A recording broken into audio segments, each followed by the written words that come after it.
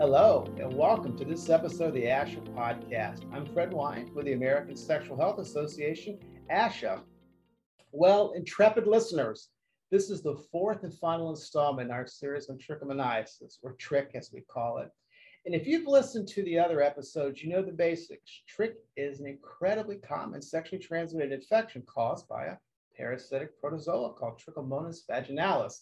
There's about 2 million cases of trich in the US each year, but it's really under-publicized. I mean, most people aren't familiar with it.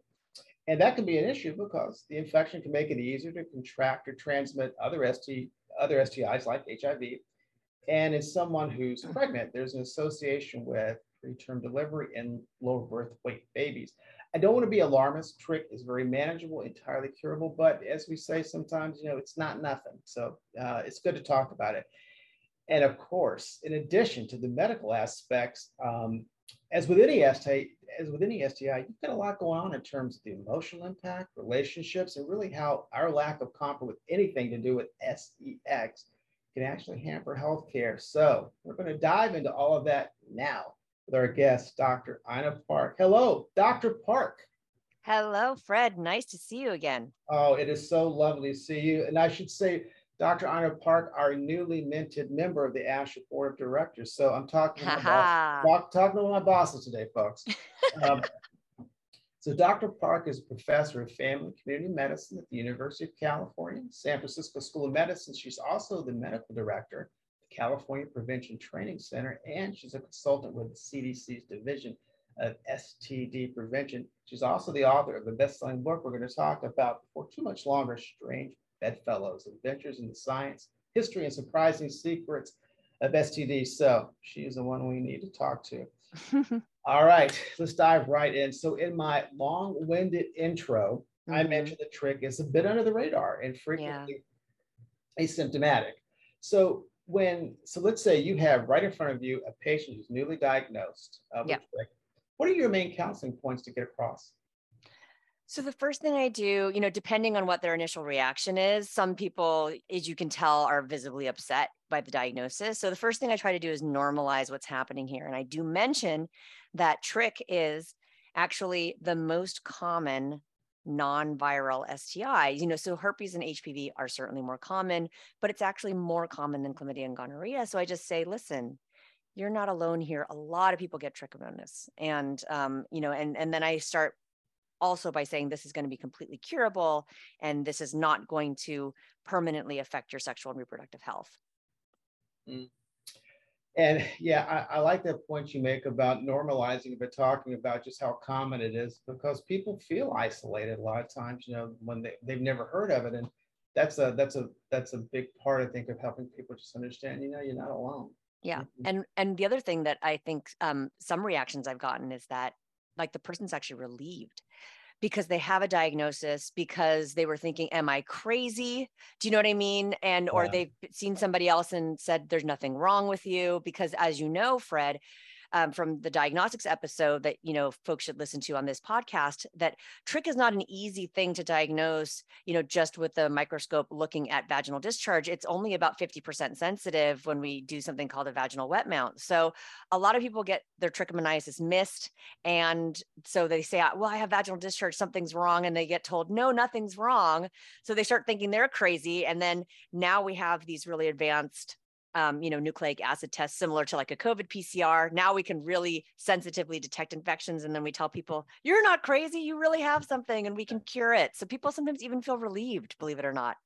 So since you mentioned testing, that's an important piece of this. So maybe we can segue just for a second and talk about that. So who do you recommend who should be tested for trich? Who should be tested for trich? Yeah. So right now, the CDC only recommends screening. So that means testing when you have absolutely no symptoms for folks who were born female, who have a vagina, who are living with HIV. Now, that being said, so routine screening isn't necessarily happening in the general population, but it is happening in certain populations where there's really high rates of trich. And that's, for example, in correctional settings. There's sort of a permissive sort of recommendation to consider screening in those settings. But you're not going to see anywhere, Fred, from like a national body saying screen every sexually active woman over a certain age for trick. That that recommendation just isn't there. But I will tell you that in my practice, anyone who walks in the door with a vaginal complaint, you should really consider trick and consider getting one of these really sensitive tests. They have these rapid tests that you'll hear about on the podcast, on diagnostics. And then they also have these nucleic acid amplification tests. So I highly recommend getting one of those so that you can be most likely to get a true diagnosis. Yeah, and I like that discussion about the evolution of the testing technology for trick, because when I started this work back in the Stone Age, it was basically all wet mount. You do a sample on a slide, or maybe a That's right. test. But you mentioned the molecular test. So just quickly about those, I'm just curious. Do you think providers understand the full array of tests available to them, or are these new technologies still trying to ramp up? I think it's I have seen from my just different discussions with providers when I go out and do training, there's a lot better availability for the trichomonas molecular tests now than there used to be. I will say in other arenas, like Mycoplasma genitalium is another one that just sort of became available in 2019. People have not really caught on to that, but more people have caught on to trichomonas because many of them are already doing those tests for gonorrhea and chlamydia. And so trick can just be an add-on. But there are some places like my own clinic where we actually still do both. So if someone comes in with vaginal discharge, we do take a look, because if you happen to see trick, you can make a diagnosis right then and there. And that's very satisfying to be able to give someone a diagnosis like right at the point of care. Yeah, so point of care test, that's I had it on my list to ask you about that. So I think you just touched on my question was going to be, we talk about that technology a lot with HIV. So I'm curious about the advantages you see with these tests and trick. And getting rapid results, as the name implies, seems to be the name of the game. Yeah, well, we all know about this from COVID too, right, Fred? We have the PCR tests that we get that take, time to run in the lab, but sometimes can be turned around in a couple hours. But then, of course, we have the rapid antigen tests that we're doing at home on ourselves, right? Same thing here for trick. We have the, molecular or PCR-based tests that we send off to the lab that usually take a couple days to come back.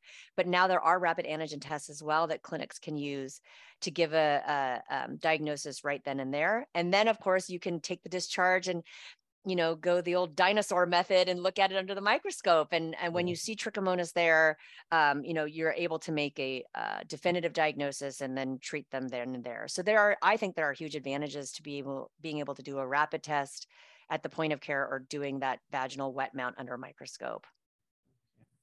So, not everybody does that though, just so you know, Fred. A lot of people don't do that. Sure. So let me turn that diagnostics discussion a bit back to somebody's newly diagnosed. Yeah. Their issues that you're talking through with them. What about the partner? What do you do with partners? Do they get tested? Do you just treat them presumptively? What is the scoop there? Yeah, I mean, generally when someone comes in, I'm not seeing the partner at the same time. Rarely does somebody actually come in and bring their partner with them on that first visit. But yeah, essentially we could use, I'm in the state of California, and CDC does have language about this in their guidelines as well, about using something called expedited partner therapy, which we're familiar with, Fred, for the partner. So essentially, if I had trichomonas, you could just go ahead and either write me a prescription for my partner, or you could, give me medication if you had prepackaged medication, and I could then hand deliver the medication to my partner. You wouldn't necessarily need to test my partner for trichomonas. You could just treat them presumptively. That makes sense. But yeah.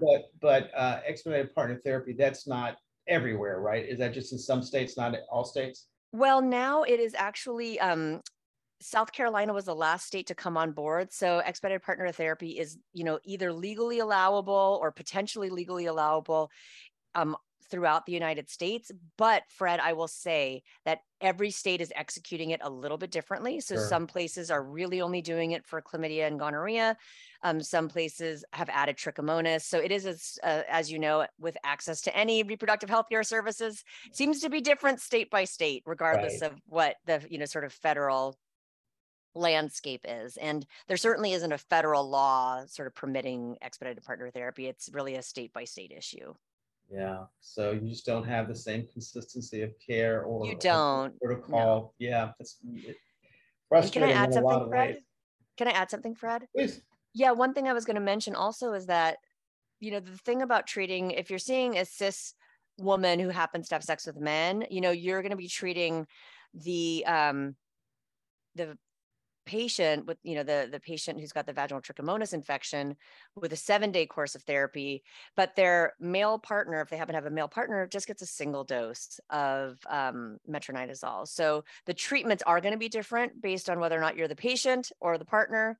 But, again, expedited partner therapy certainly is one way to go. That's, definitely helps get partners treated, as opposed to just passively saying, hey, go tell your partner to go deal with themselves. Right. If you hand someone medication or hand someone a prescription, then the partner's more likely to get treated. Exactly. Exactly. It just makes it much more likely to happen. Yeah. And it's, Yes. as I was listening to you, I was thinking it's really frustrating that there's not like we don't have national standards about this. Mm-hmm. But when you talk about prevention, I mean, testing and treatment are such a big part in breaking that infection cycle. I know. And since so many cases of trich, probably about 70%, as I understand it, don't have very obvious symptoms, it's just, there's just a lot of missed opportunities here for something that is, like you said, the most common non-viral STI. So I'm glad you're Yes. doing this podcast I series. Yeah. know. And Fred, when we become king and queen of the world, we should Yes. institute trich screening. Do you know There what you I mean? And then we should institute trich screening and surveillance, because I would love to know, do you know what I mean, more about this organism. And there's so much we don't know because we're not asking those questions and doing surveillance about what's really going on out there. How much antibiotic resistance is there, for example? How many treatment failures are we seeing? And, really, how is it affecting the population as a whole? So I would love to know more about that. Absolutely. Okay, so well, thank you for that. That's very important information to cover. Um, so I'm going to twist right back to the psychosocial stuff. So a Yeah. lot of people who contact us shortly after a trick diagnosis or having issues with their partner, and I see people Mm-hmm. contact us, we get emails, we have message boards. People still just pick up the phone and calls and say, "I need help. I don't know what to do with this." Wow. So yeah, we just get we still get a lot of that, and a lot of times what we get with trick is they'll tell us like one or the other is blaming or being blamed. Like Yep. maybe there's some accusations about infidelity. I mean, Mm-hmm. what do you tell patients in terms of talking with their partner about this aspect, the relationship side of Yeah. So this is so I, not to be like use one of my horrible puns, but this is a tricky situation, and I'll tell you why. it? You beat me to it. I know trichomonas can hide out asymptomatically in the glands around the vagina and the urethra and not cause any symptoms. So the issue is that when you end up with a trich infection, had it been sitting there for, a long time, or is it just a new infection that you caught from your recent partner because, they had an infidelity situation? So what I do say when someone is diagnosed is I say, you need to ask your partner. First of all, I ask them, have they had any, partners outside their current relationship, if they do have a main partner? And if they haven't, I say, it's a good idea to ask your partner if they've had other partners. But I don't say this is a sign or a guarantee that infidelity happened. Because, as I mentioned, based on the last time I looked in the scientific literature, Fred, I saw a case of a woman who had trichomonas documented on her pap test. Actually, they found trichomonads for more than 25 years. Wow. So, and she just thought that discharge was normal. She didn't know that that was abnormal discharge from trichomonas. So what I'm saying is that people can have this infection for years. And so unless you're coming into the relationship never having had any sexual contact with anybody else, it's hard to know whether or not you are actually carrying an asymptomatic infection from the past, which is why, as I mentioned, when we become king and queen of the world, I would actually like to be able to screen people routinely as part of their bundle of tests that they get before they start a new relationship, because then, actually my trichomonas status is negative. So then if you get trichomonas, okay, I can pinpoint who it came from. The way that we have it now, you can't really pinpoint necessarily who the infection came from unless you've been in a very long-term monogamous relationship, you know what I mean? And Right. that's been your only partner, and then suddenly you have a new infection. But if you've had multiple partners in your lifetime, it's possible you've had an asymptomatic trichomonas infection for years, and it just happened to pop up.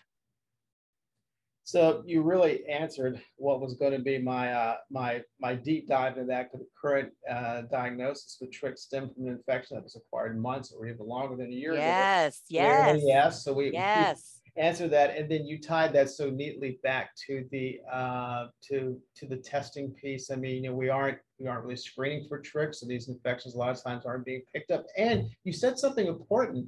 The woman who had it for 20 plus years, she thought her discharge was normal. And that's the thing, even when there are symptoms with trich, it can mimic stuff that is normal, that's not Right. particularly alarming, it's No, and I um, think if when you've been living with, like, discharge for a certain number of years, you just start thinking this is my new norm, right? I think when another thing about stigma and the psychosocial aspects, Fred, is that, when you have a certain sort of state like of your vagina that you understand to be normal, and then when things go haywire, you know what I mean? That can feel like, wow, something is really wrong with me.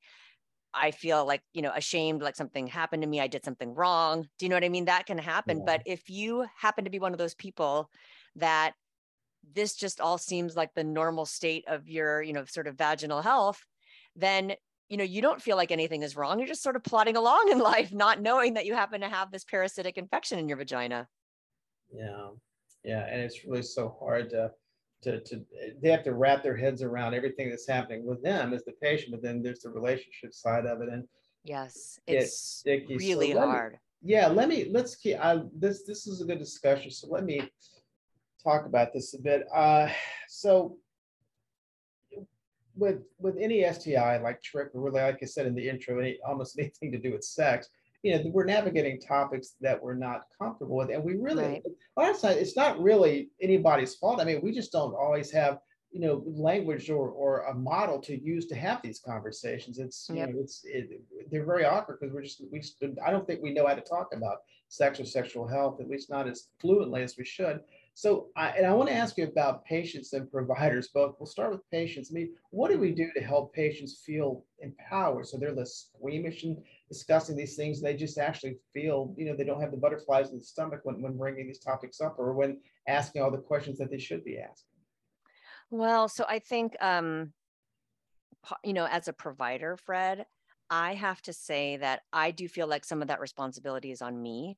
Like, especially if I know that if the patient is coming in for something that is clearly a reproductive health or sexual health complaint, I feel like it's really my responsibility as a provider to make them feel comfortable and to open the door and let them know anything they say is okay in this space. You know what I mean? So I feel like as a provider, I have to then set the stage to say, I want you to know, I ask all my patients these questions, take a thorough sexual history, make it clear that I'm, open to whatever types of sex they're having, whatever genders of partner they're having, because I think that goes a long way in having the patient get over that initial squeamishness. Do you know what I mean? Yeah. Because if you feel like your provider is judging you, if you feel like they're embarrassed to be talking about this and you're squeamish already, Fred, I actually think it's really hard for the patient to actually ever get over it unless they're Right. very empowered or they're having such bad symptoms. They're like, I know you're not comfortable, but I have to deal with you right now because I am in pain or I am uncomfortable.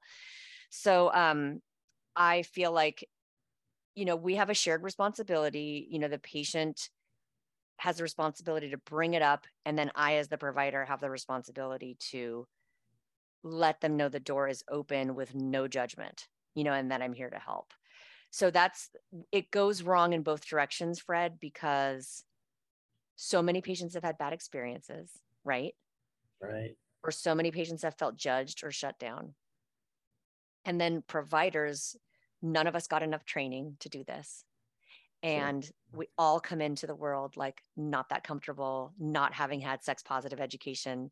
So providers have to do so much, learning, you know what I mean, and unlearning of bad sort of habits and stigma. And the same goes for patients. So we're all just kind of fumbling along, you know what I mean? And it's Right. amazing sometimes when you have like that magical interaction where you're like, wow, this person felt comfortable sharing something with me. And now I have enough information to actually really take care of their sexual health. Yeah, and you make such a good point that patients absolutely pick up on the cues from the provider. If the provider is nervous or uncomfortable, that just entrenches those feelings in the patient that really stymies these conversations across the continuum for routine checkups where you might want to talk about sexual history and gee, what tests or vaccines are recommended for me, all the way through a diagnosis and okay, what the heck do I do now? Yeah, that's a real barrier to the provider isn't Yep. comfortable. So I like that idea of just making sure this is like here you're safe, you're welcome. You can talk about these things and that goes along. It doesn't, I mean, it's not a panacea, but it certainly goes a long way to disarming those fears and really having more successful encounters. So that makes perfect sense.